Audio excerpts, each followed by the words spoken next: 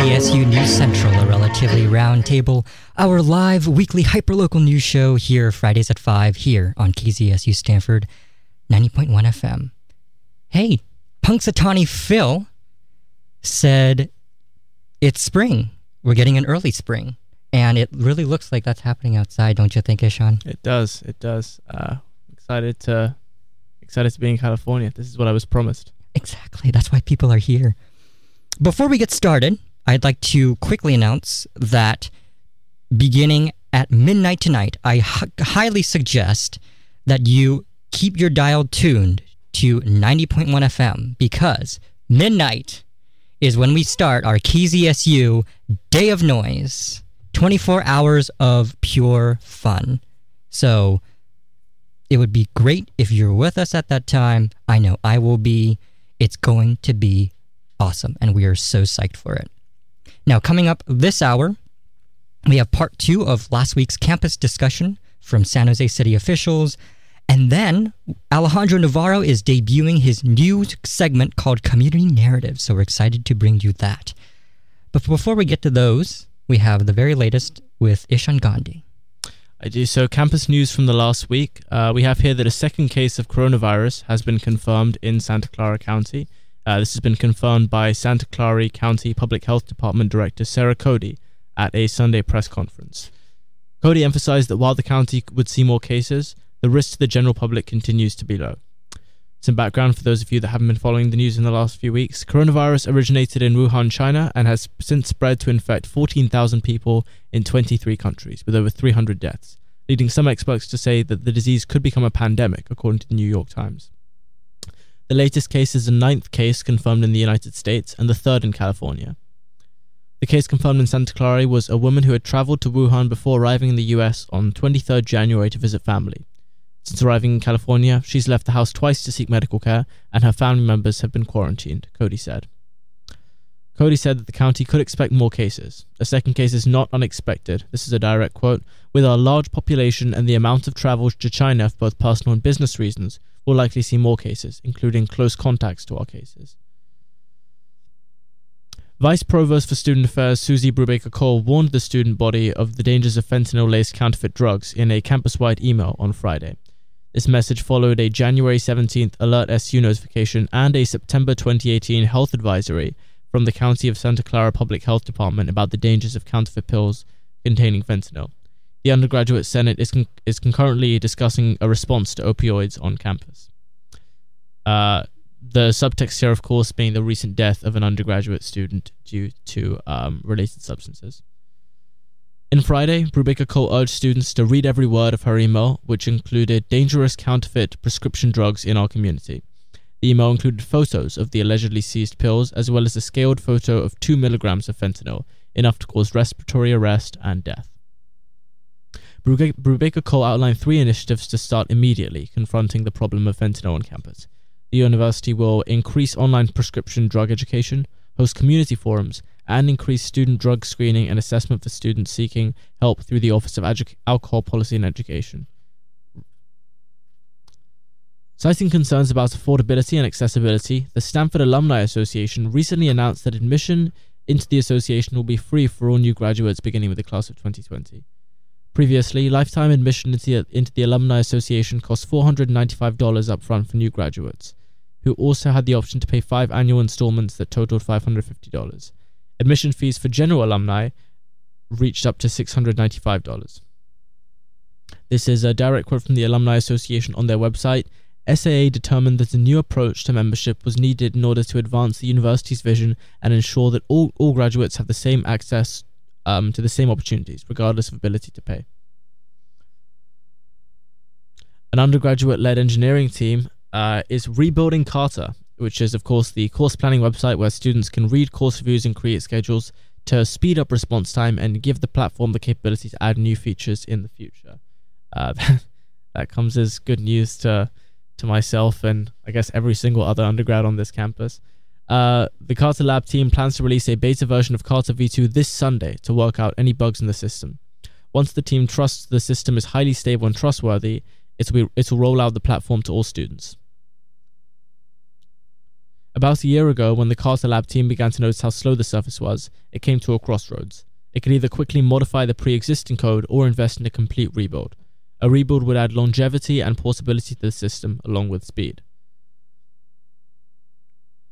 A team of Stanford students and alumni has raised thousands of dollars to send medical supplies to Wuhan, China, and its surrounding areas, the epicenter of the coronavirus that has infected over 28,000 individuals in over 25 countries, and has taken the lives of more than 560 people. As of Wednesday, the Stanford for Wuhan team, created by the Association of Chinese Students and Scholars at Stanford, has worked alongside other organizations to raise over $100,000. Stanford for Wuhan contributed $15,000 of that total via GoFundMe donations. Chinese students and scholars were concerned about Wuhan's severe shortages of essential medical supplies, especially personal protective equipment, the co-president added. Thus, the Stanford Wuhan group was mobilized, which has 6 subgroups focusing on fundraising, hospital communication, supply list management, transportation, local contact, and publicity.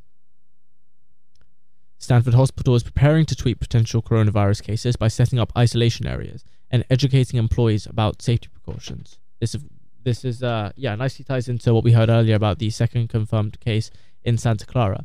But of course, as one of the Bay Area's largest medical centers, Stanford Hospital must be ready to address the outbreak, doctors say, but they remain optimistic that the virus will be concerned. Lucy Tompkins, the medical director, said that Stanford Hospital's approach to the current coronavirus is based on protocols created during the SARS outbreak in the early 2000s. Ahead of course registration opening for spring quarter this Sunday, a new civic engagement enrollment hold on Axis presents students with an embedded form through which they can register to vote and requires students to check a box saying that they, quote-unquote, acknowledge the recommendation of civic engagement before they can enroll in classes. To clarify, it doesn't require students to register to vote, and the university won't store any data on which students do and do not, but it's part of a broader push by the organization Stanford Votes to increase student participation in the 2020 election. I have here a quote from Michael Swerdlow, who's one of the leaders of Stanford Votes. The biggest thing we wanted to do was look at increasing voter registration on an institutional level, and look at how we can integrate voting and voter registration and voter turnout into the institution itself, and use some of the levers it has to reach every student. University fundraising once again tops $1 billion.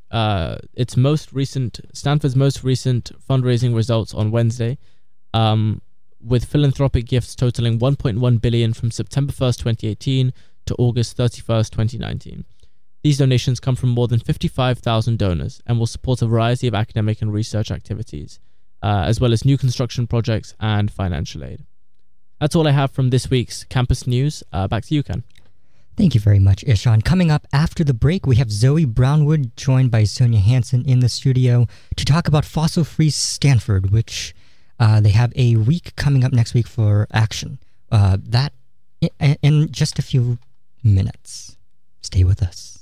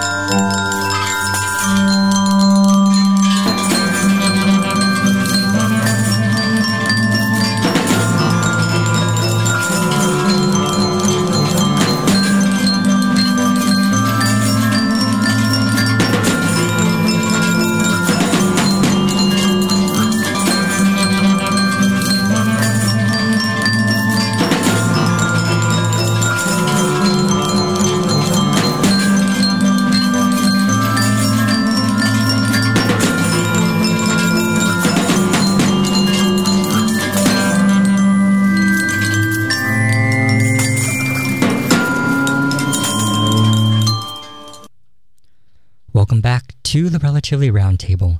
I'm Ken Durr. I'm Ishan Gandhi. And joining us now at the Relatively Roundtable is Zoe Brownwood, joined also by Sonia Hansen, the video managing editor at the Stanford Daily. Thank you, all of you, for joining us.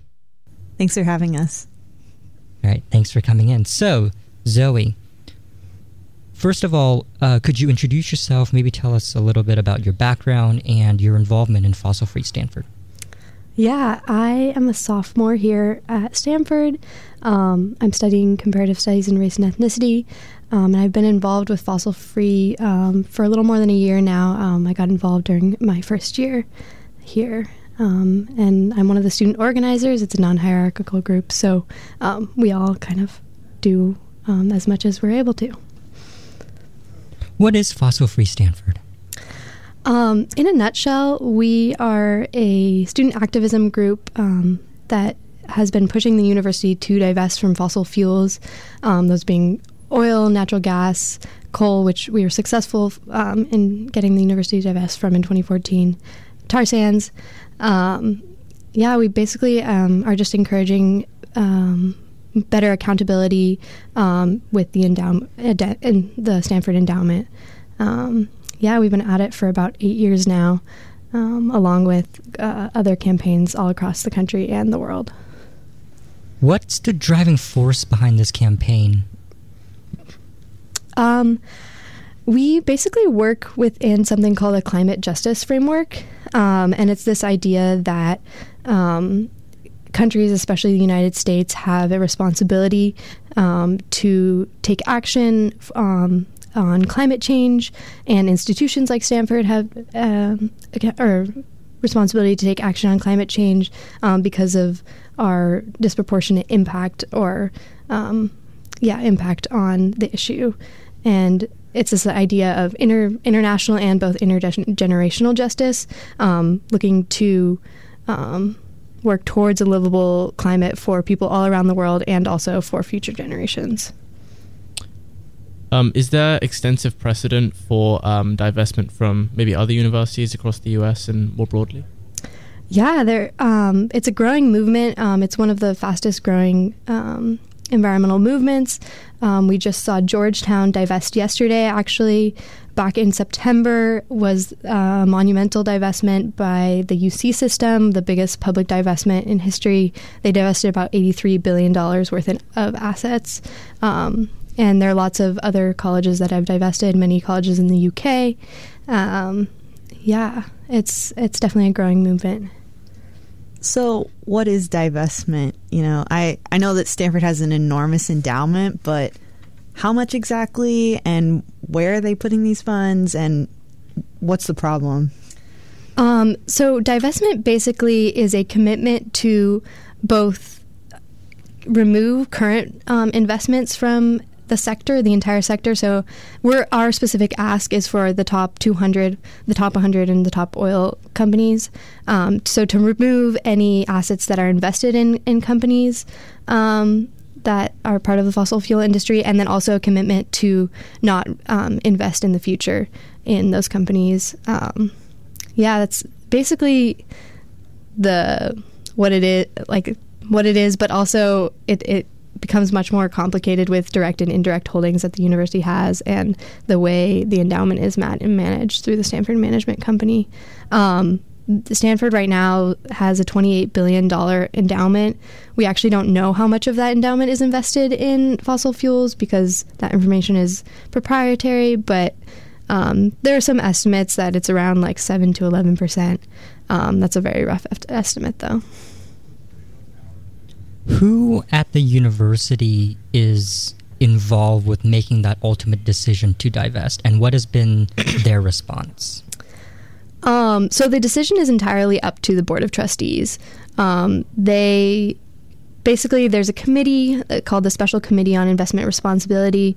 They do investigations into matters like ours, into divestment requests, or other concerns about the responsibility of the board to invest ethically, and then they will make a recommendation to the greater board, and ultimately they vote on whether to divest or not. And then that once the board votes, then their decision is passed on to the Stanford Management Company, who actually implements divestment.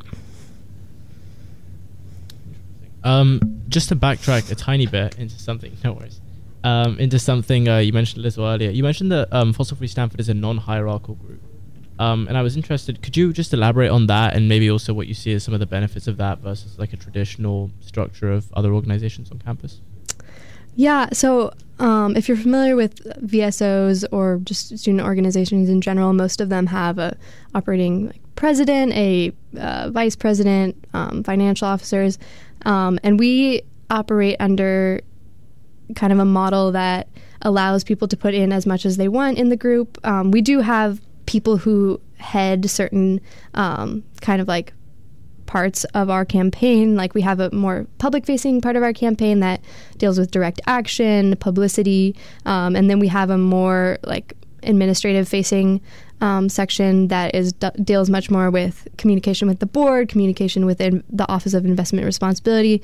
So we have people who head different projects within those, but we don't have like main leaders that are directing the group, so that we can make all our decisions through consensus, through a more like participatory model rather than one or two leaders making decisions for the group.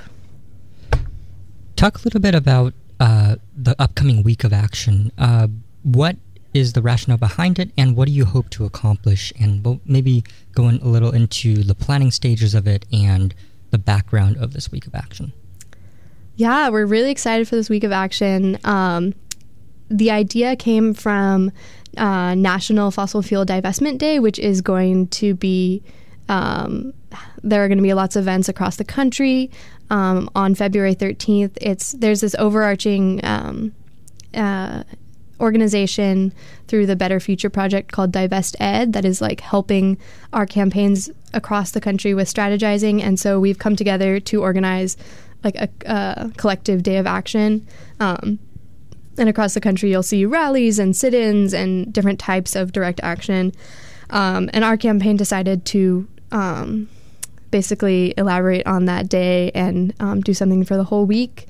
And so we have different kind of like ideas for each day. One day is like an informational day where we're going to have a teach-in with faculty and also fossil-free members, where we're talking about fossil fuel divestment as well as just ethical investment, the history of the fossil fuel industry.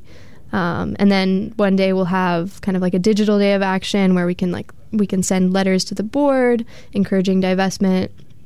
Another day we'll have kind of like an art build in preparation for our rally. And then on the actual day, National Fossil Fuel Divestment Day, we'll have a rally. And then we're also going to be staging a die-in. Kind of like a public art demonstration. And for those who don't know, what does a die-in look like?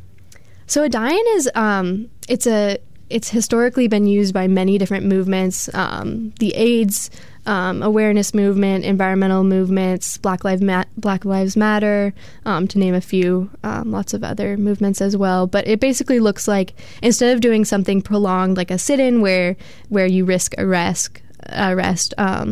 Well, sometimes die-ins do risk arrest, but you basically lie in like a very public location to bring attention to the harms caused by, in our case, the fossil fuel industry. The Democratic debate is happening right now as we speak. I, for one, do not know if they're focusing on climate change, but what is your opinion on the public discourse as of right now? I personally am really excited that climate change and has come much more to the forefront of our politics. I think there needs to be a lot more discussion around environmental justice and not just focused on larger scale problems like climate change, global emissions, nationwide emissions. I think that there are a lot of things that are going on that kind of get overlooked when we focus only on the greater problem. But I am really excited that there are candidates with pretty awesome climate plans. Your deadline for divestment is set for Earth Day of this year, which is in April. What obstacles do you have between now and then that you still have to accomplish? Is Earth Day realistic, given what's been happening? So our deadline for April is actually just for a commitment from the board for them to answer our proposal. For a little bit of background there, we submitted a divestment proposal, which was basically a 45-page long document explaining why divestment is necessary. We submitted that to the board last year on April 26th, I believe it was. And so we've given them basically a year to review our case and answer us. And then our ask is that within 90 days of that commitment, they divest all direct holdings. And then the majority of the holdings are indirect holdings. And we've asked that they divest entirely from those indirect holdings within 5 years of that commitment. The deadline, we don't know if they'll actually get back to us. We are in communication with the board, mostly through the Office of Investment Responsibility. We've had one meeting with them, which is actually incredibly disappointing. They restructured their entire process, and their motivation behind restructuring the process was that there would be more student engagement, but there's actually been much less. There are no student members included on the task force that's investigating divestment. And so one of our asks that is not in our case for divestment, but has arisen out of our kind of like deliberations and negotiations with the board, is that full voting members be put on the Special Committee for Investment Responsibility. So I think transparency is a big kind of like a big obstacle that we face in actually getting the board to respond to our ask.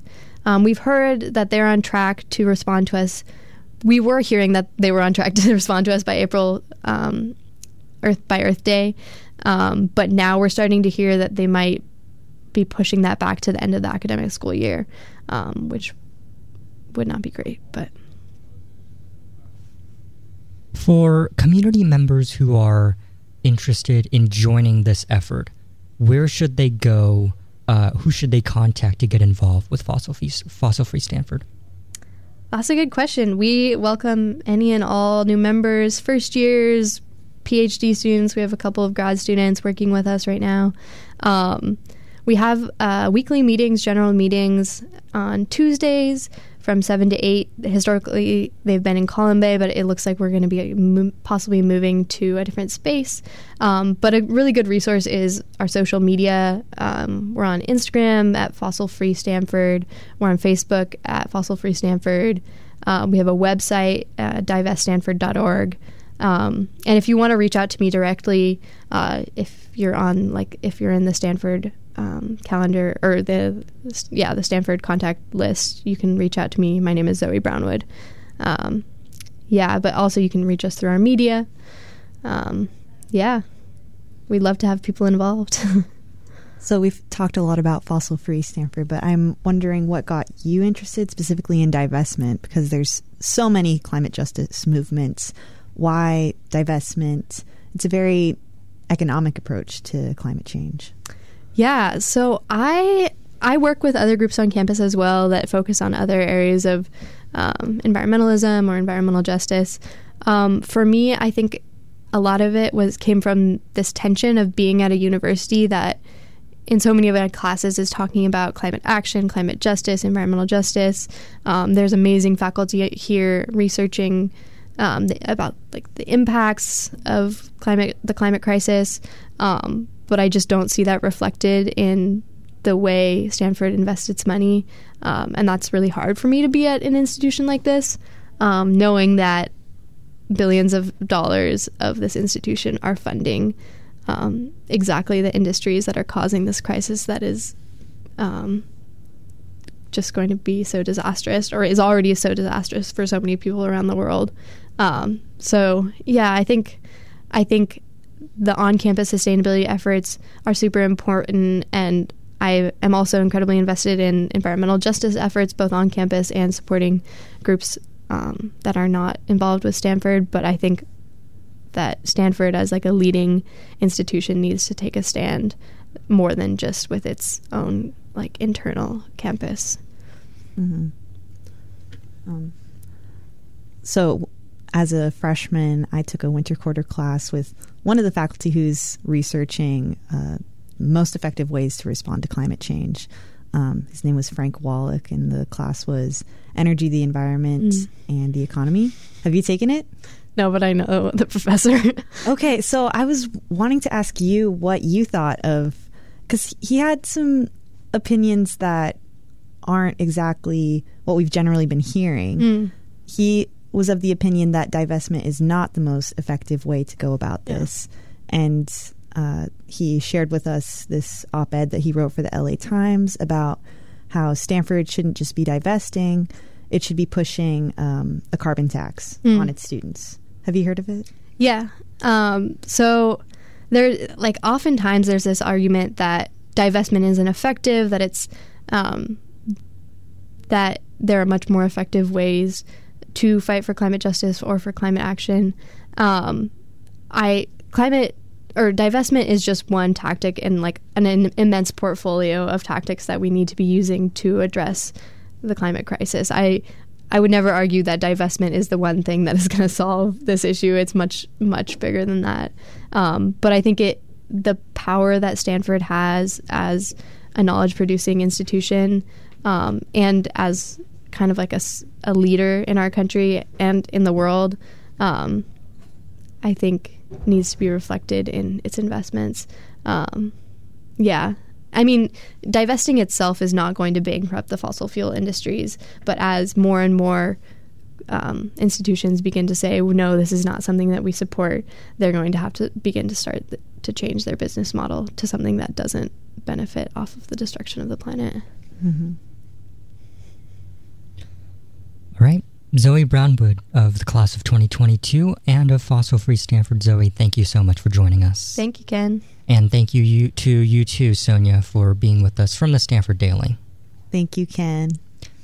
All right, coming up after the break, we have local news and then Alejandro Navarro's Community Narratives segment. San Jose City Manager David Sykes, Deputy City Manager Kim Wallish, and Housing Director Jackie Morales-Farrand convene in an Urban Studies Department panel discussion to talk about the housing crisis as well as the future of transportation in San Jose.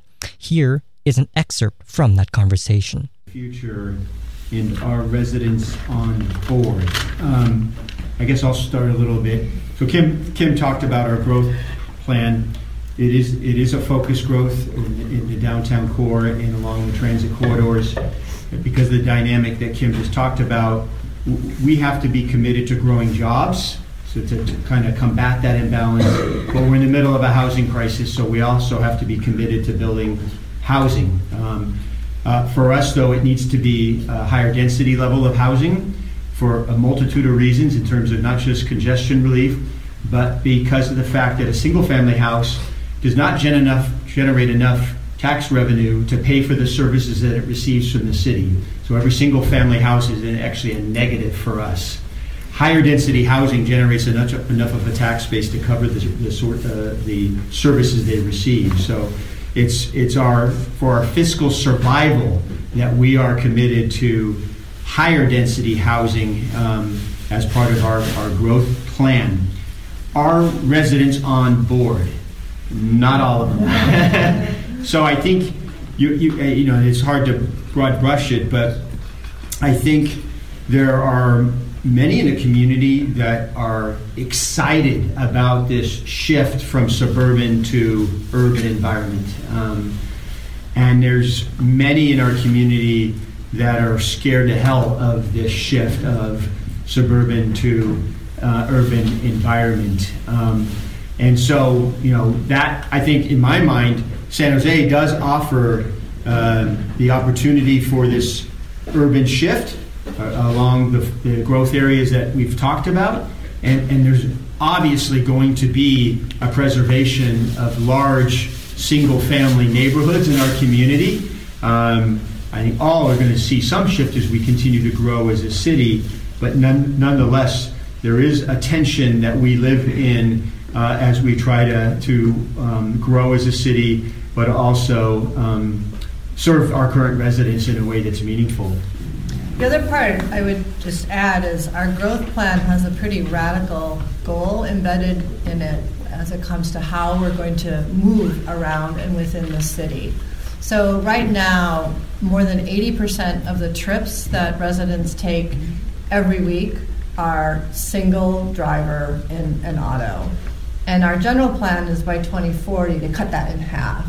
So to cut that down to 40%. So that means that a lot more people need to use transit, need to bike, and need to walk. So this is where you start to see the connections between how you use your land, how you build out your transit, and where your housing and where your workplaces are located. You can also see that we've got a lot of work to do to build out a connected transit and mobility system. So we have a light rail system, which is not really well used at the time because we haven't really densified along the light rail corridor. We're also in the process of connecting to BART. So by the end of this year, BART will come down the East Bay and it will arrive in San Jose at the Berryessa station. But then we have to complete the work of taking it from Berryessa right into downtown San Jose, into Diridon Station. So people need to have the transit available to them, and they need to have a good experience using it. And it needs to go places that they actually want to go. We're also taking biking really seriously. So we're building out a protected bike network that starts in downtown San Jose and then extends out to neighboring neighborhoods. And we're also taking seriously that we want people to walk more. So there's a lot of emphasis on streetscapes and designs of sidewalks and walking for health and to be social and just to get around and making that pleasant, safe, and a desirable experience, not just in the downtown, but in our neighborhoods. And just to emphasize this, our residents on board. So even with the Better Bikeways program that Kim described, if you've been to downtown recently and hadn't been there for a while, it looks very different than a few years ago in terms of our commitment to the bikeway system, and all the way from removing traffic lanes and committing them to bike lanes and having buffered, protected bike lanes. Obviously, it's a much stronger network to support biking, but a lot of our residents, I'm not sure they're, really feel like we're prioritizing our efforts properly when they're losing a traffic lane and we're committing it to a bike lane. Not all residents are on board with everything we're doing, for sure. If I can add, though, we've very much become part of the Complete Streets movement, and we really believe our streets are not just for cars, and our cities should not be so oriented around cars. They should be oriented around people. And people sometimes drive, but they sometimes bike, and they sometimes walk. And so we're trying to slowly help people think very differently, that the public spaces should not just be for cars. But you can see that's deeply ingrained in our history, that auto orientation. What is your opinion, and this is a good question for Kim because she heads up all this work, what is your opinion of the Diridon Station area plan and the Google development, given its recent controversies? Where do the plans seem to be headed? So I'm responsible for all of the different aspects of what's happening in the Diridon Station area, including the negotiations with Google. So let me just give you a little bit of context. So Diridon Station is the downtown San Jose Caltrain station, right? And the station is literally 1935, kind of this cute little historic depot. And so the first really important part of context is that we have envisioned for a long time that the Diridon Station, which is already the most important transit hub in the South Bay, would hugely increase in importance over the next several decades as the transit service dramatically improves and the Diridon Station becomes the crossroads where it all comes together. So what I'm talking about is the electrification of Caltrain, which will mean much more frequent, faster service. You are listening to the San Jose panel discussion of San Jose personnel panel discussion that was held here last Wednesday with City Manager David Sykes, Assistant City Manager Kim Wallish and Housing Director Jackie Morales-Farrand, and they were talking about the growth that they would like to see in San Jose in the coming decades. Now, Alejandro Navarro joining us in the studio now to talk about his new segment that we're debuting. Hi, Ken. Thanks for having me. What's this one about?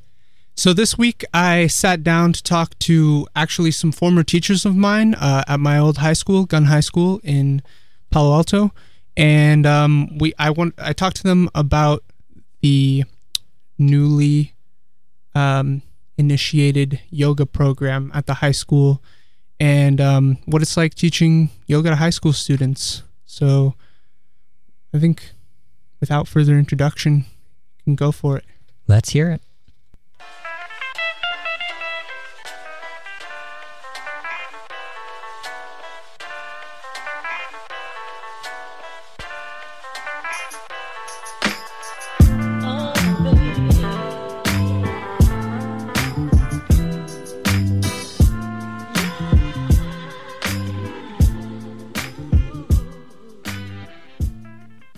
Welcome to Community Narratives, the segment where we talk with members of the community to hear the stories that help make up the places we live. My name is Alejandro Navarro. Having grown up in Palo Alto myself, I've gotten to experience firsthand how the rich diversity of elective classes offered in the Palo Alto school system help students learn and enjoy school. Many of these classes, like auto shop, graphic design, robotics engineering, or criminal law, make learning more exciting and expose students to new interests that they might not have otherwise been able to explore. I wanted to understand more about how one of these unique elective classes came to be, so I sat down with Gunn High School teachers Diane Ichikawa and Steve Ames to hear about their new yoga class and what it's like teaching yoga in a high school setting. My name is Diane Ichikawa. When did you start practicing yoga? I started practicing yoga probably in my early 20s, so probably about close to 20 years ago, if not about 20 years ago. And how did you get started doing that? I went to a class for people who have scoliosis and thinking, okay, this could help out my back, it'll be great. And I actually really hated it. And then I went to another class thinking everything deserves a second try. And the teacher said, it's upside down day, pull your mats to the wall. And everybody had to do handstands for nearly an hour. And it was one of the most enjoyable hours that I had had in a while. And so that there could be joy and challenge all put together in a practice seemed really fun. What are some of the different forms of yoga for the listeners out there? And what form of yoga do you teach? So there are loads of different kinds of yogas that are out there. There are the ones that are a little bit more on the trendy side, like Bikram and hot yoga, the things that are supposed to be a workout for you. There are the ones that are a little bit more restorative, literally called restorative yoga, or sometimes yin yoga. There are postural yogas. There are loads of different things. What I'm mostly trained in is tantric yoga. And so I tried to use that and vinyasa yoga as I'm teaching over at Gunn. Can you tell us a little bit more about what that consists of? Tantric is just all-encompassing. It goes over pretty much every different kind of yoga. And so there's a little incorporation of a lot of different things within the class. The other thing that we're also trying to do is to teach muscular alignment and a proper alignment so that the students can make sure that they don't injure themselves whenever they get to a studio or do their own practices. So we're trying to do something that's a little bit more alignment focused while they're also flowing through different postures. Wow, awesome. So I'm curious, when you think about the people who influenced you at the start of your yoga practice and later when you're becoming a yoga teacher, what was their philosophy about yoga, and what did you really take from them? So I should probably give a really big shout out to two of the teachers who really got me into yoga at the very beginning, and those were Phoenix Artemisia and Mark Tanaka. Both of them were able to talk in a very calm sort of way that got me thinking about that there can be calm and physical challenge all together, like it's not mutually exclusive to each other. they also had these really great philosophies that they would share, intermittently throughout the classes. And so that also was really appealing to me, that you could do that without being preachy. And so that's always been kind of a big thing too. The other two teachers who've been really big influences for me as I've become a teacher of yoga myself have been Jill Glickbarg, whom I studied with in order to get one of my accreditations, and Hannah Raftery, who's actually a Pali grad. So both of them are really into alignment focus and making sure that you're not going to injure yourself, but then they're also quite like Phoenix and Mark in that they can be philosophical without being preachy. And so I learned a huge number of things from them. Tell us a little bit about the history of the yoga program at Gunn. Sure. So I first started practicing yoga on my own and realizing, wow, this is actually doing really great things for me physically as well as my mental well-being. And so I wanted to share it with others. So I started an after-school program mainly for staff around 2006 and just volunteering my time. When I had some students who found out about that, then they said, hey, can we join? And, with a little bit of perhaps some teacher discomfort, yes, and brought some students in because, working out in front of your students is maybe a little bit humbling and somewhat uncomfortable, probably for both parties. But it's been really great to see the students and the teachers together in learning and challenging themselves, challenging the others and cheering them on and so forth. So it's been a really great program after school, which I'm continuing to do. And some teachers from other sites have decided to come on over to Gunn if they can make it in time. And so it's been nice to have a community of people together. The progression, I guess, to moving it into being a class, because I could see so many great benefits and that there was some student interest, I figured it'd be really fun to kind of have a little bit more of an option in, say, PE or something like that, or with our elective system. So I pitched the idea to the PE department about probably 10 or so years ago with, I guess, varied enthusiasm from them. There was a former leader of that department who was also kind of reluctant to have a lot of changes. And so I kind of, every now and then would maybe bring it up with him. And so after a while, I got a little bit more of a tepid response and then kind of like a little bit more of a response until then I actually had a principal too who was really interested in having some sort of a yoga program on campus for the students. And I think having the principal and then different leadership in the PE department also made a really big change. And so she helped support me as I started to put all the paperwork together to pitch everything to the board and to get this approved through the UC system. How has the Gunn community responded to having this space here on campus for people to practice yoga? So I've actually been really fortunate in the last several years. When I first started the after-school program, I was sharing the dance studio with the cheer team and the dance team, and that was always a little bit interesting because, sometimes you'd have cheerleaders running into the practice and being kind of on the loud side, which doesn't always work with yoga. And then also there would be basketballs bouncing in the next room over in the gym. So it was a little bit on the hard side. But then once I was able to express that to the principal and then the facilities managers, they were actually able to find me better spaces. And so most currently, we now have a converted portable. It's actually where we used to have a choir portable. And so it has a distinct classroom side where there are desks, and then there's a distinct side for where all the mats get laid out, and we can just do practice. And it has been so great to have that space and the support of our PTSA and our administration, who has been helping to buy us some materials for the room. And so it's been really great. Also, we've been able to open up the room during the parts of the day when we're not teaching yoga for any of the teachers who might need to go in and have a little bit of quiet space, or if they want to meditate. And several teachers have definitely taken us up on that. So I think, been pretty well accepted by the community. What does the program look like now? So the program now, it's called Yoga and Mindfulness. And so at least twice a week, we'll do physical practice and breaking things down and teaching them how to, actually move in a safe way, getting through the mechanics of things.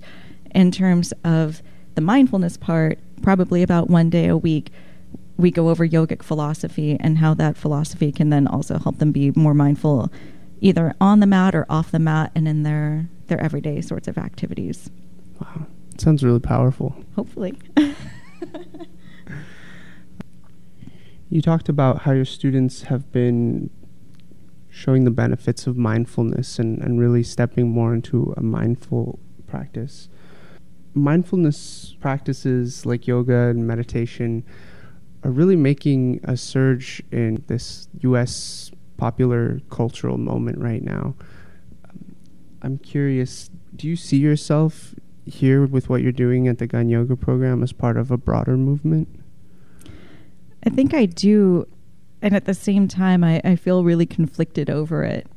It's taking this ancient medicinal practice, or what can be seen as a medicinal meditative practice, and bringing it into a setting that is a little bit different. It feels a lot like cultural appropriation. And so for a long time, I've had this doubt about what I'm doing, and it doesn't always feel like I'm doing the right thing. So definitely when I hear from my students how they've benefited, it does make me feel better about it. At the same time, I still grapple with it.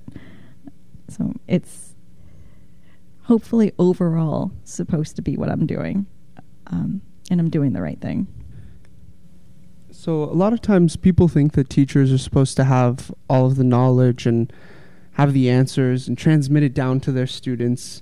But in my experience, I've come to know that teachers do a lot of learning too.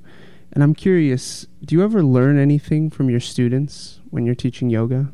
Absolutely. I think that that's one of the best things about teaching, is that you have this reciprocity between the two parties, right? It's not just a one-way channel. And so particularly when we get to go over things like philosophy, it gets to this point where, you're just having these very deep conversations with people who I think a lot of society just kind of dismisses as like, oh, well, what do they know? They're 16. But I mean, you've got these 15 and 16-year-old kids who have these incredible beliefs and ways of seeing the world that I think a lot of us, maybe we once saw it that way, but we've forgotten how to see things with wonder, or they see things in a fully different way because they're just different in that, one, they're different people, and two, they're in a very different society than what we probably grew up in. So they teach me new things constantly. That's awesome. Steve Ames is another PE teacher here at Gun High School, and you've been working to mentor him in teaching yoga. Yes. To help expand the program and also help him be a yoga teacher. Right. And so what's it been like mentoring another teacher? I am so proud of Steve. He has made these incredible leaps and bounds. So our principal pulled us into a meeting, and she knew that she wanted to make sure that this program was going to be a success, and that we had so many students who were enrolled. We actually had to push some out because we didn't have enough people to teach the classes. And so Steve actually came on board, but the caveat being that he had never taken a yoga class in his life. And so this was told to me in the spring. So we spent summer going to a class, and for Steve, I mean, he had to download apps and videos and learn from those. And then I would see him over the summer and we'd plan. And as I was saying, I mean, he had never taken a class in his life. And before we got started, he could maybe barely touch his toes. And now he can get his hands flat on the floor. He has this incredible ability to just pick up on things so quickly. And, we we work really well together, especially, when we're doing discussions, which can be sometimes difficult because you might be in one rhythm and the other person's in a different beat. And so he and I we work really pretty well together. As I was saying, though, too, I mean, he just has this incredible capacity to learn and pick things up really fast. So whether it's the physical practice in his own alignment and being able to cue that alignment for the students, or if it's learning the philosophy and then being able to put that philosophy into practice, he's so sharp. And so it's been really great working with him. That's awesome. It sounds like you guys have a really great partnership. Yeah, it's pretty good. At least I think so. I hope he does too. I talked to Steve Ames to get his perspective. How would you characterize your experiences apprenticing under Diane in the yoga program? It's been really a positive thing. I don't know if there's many people who are going to have the same opportunity I did, because I happen to have an instructor who's been teaching for 20 years as my master teacher.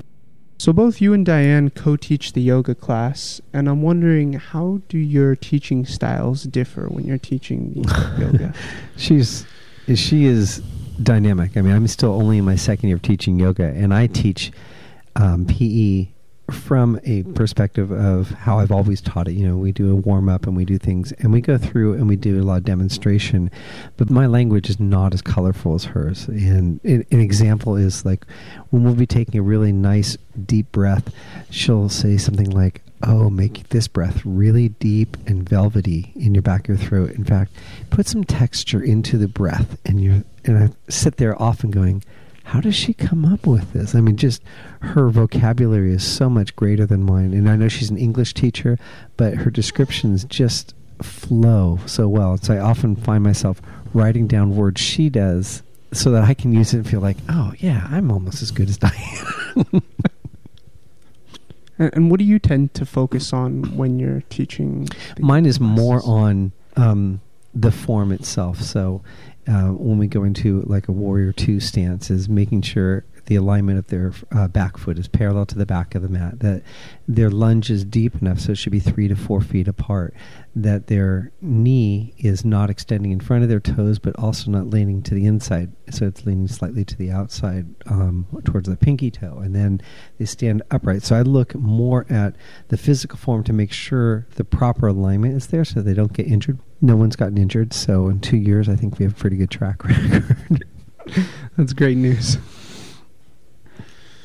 In what ways have you seen your students benefit from the class?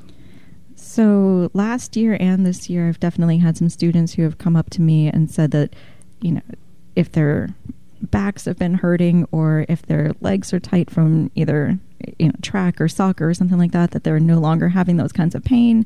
So all of that's been really nice. The other thing, though, that I think is actually quite a triumph is that they've talked about how they're a little bit more mindful in how they interact with other people, or how they talk to themselves about their attitude toward things, or how they're studying or whatever. So it's been really pretty great to see those kinds of mental shifts happening as well, like attitude shifts. That sounds really transformational. Hopefully so, yes. What kind of changes have you seen in your students, or what have you seen your students get out of doing yoga? Well, most of the students seem to get a lot out of it in terms of they like coming. I can think of one particular student right now who was in a class of mine last year, and she was teetering on that D+, C-, in that whole year. And when she registered for the class this year, because you do have to pass PE, I said, well, she qualified, but I was kind of concerned that, she's going to cut again. She had this. And she has really, I would say probably about from the first quarter on, all of a sudden something clicked, and she just started smiling when she would just do practice, and she would push herself and enjoy it. And you can truly see that she likes doing this. And none of that, she smiles in class, and she says, I really like this class. And that was not who she was last year. What's one thing that you wish more people understood about yoga? I really wish that people knew that it was for everybody, that it's not just for the flexible. Like, you can get flexible by taking yoga. Just ask Steve. You can get stronger. You can have better mental clarity, better ideas of what you can do with your life off of your mat, things like that. I, again, just wish that people knew that they didn't always have to, be at the gym lifting 500-pound weights in order to be fit. That there are lots of other ways that it could go, and not that yoga needs to be a workout. I just think that that's probably the best entry point here in America, that there's a lot more to it than just getting on a mat and sweating a lot. And just that there's a lot of aspects to it, and there's got to be something that anybody could latch onto. That's all for this week. Thank you for tuning in to my first show. And thank you for taking a seat with us at the Relatively Round Table. You can always find a full recording of our show online on our Twitter page at Relatively Round. Alejandro Navarro is actually in the studio with us. We will say goodnight to you. I'm Ken Durr. I'm Alejandro Navarro. And on behalf of Ishan Gandhi, Darlene Franklin, who was away today, Sonia Hansen of the Stanford Daily, and the rest of our good friends at the Stanford Daily, have a wonderful weekend. Enjoy the beautiful weather outside. And we'll see you next week.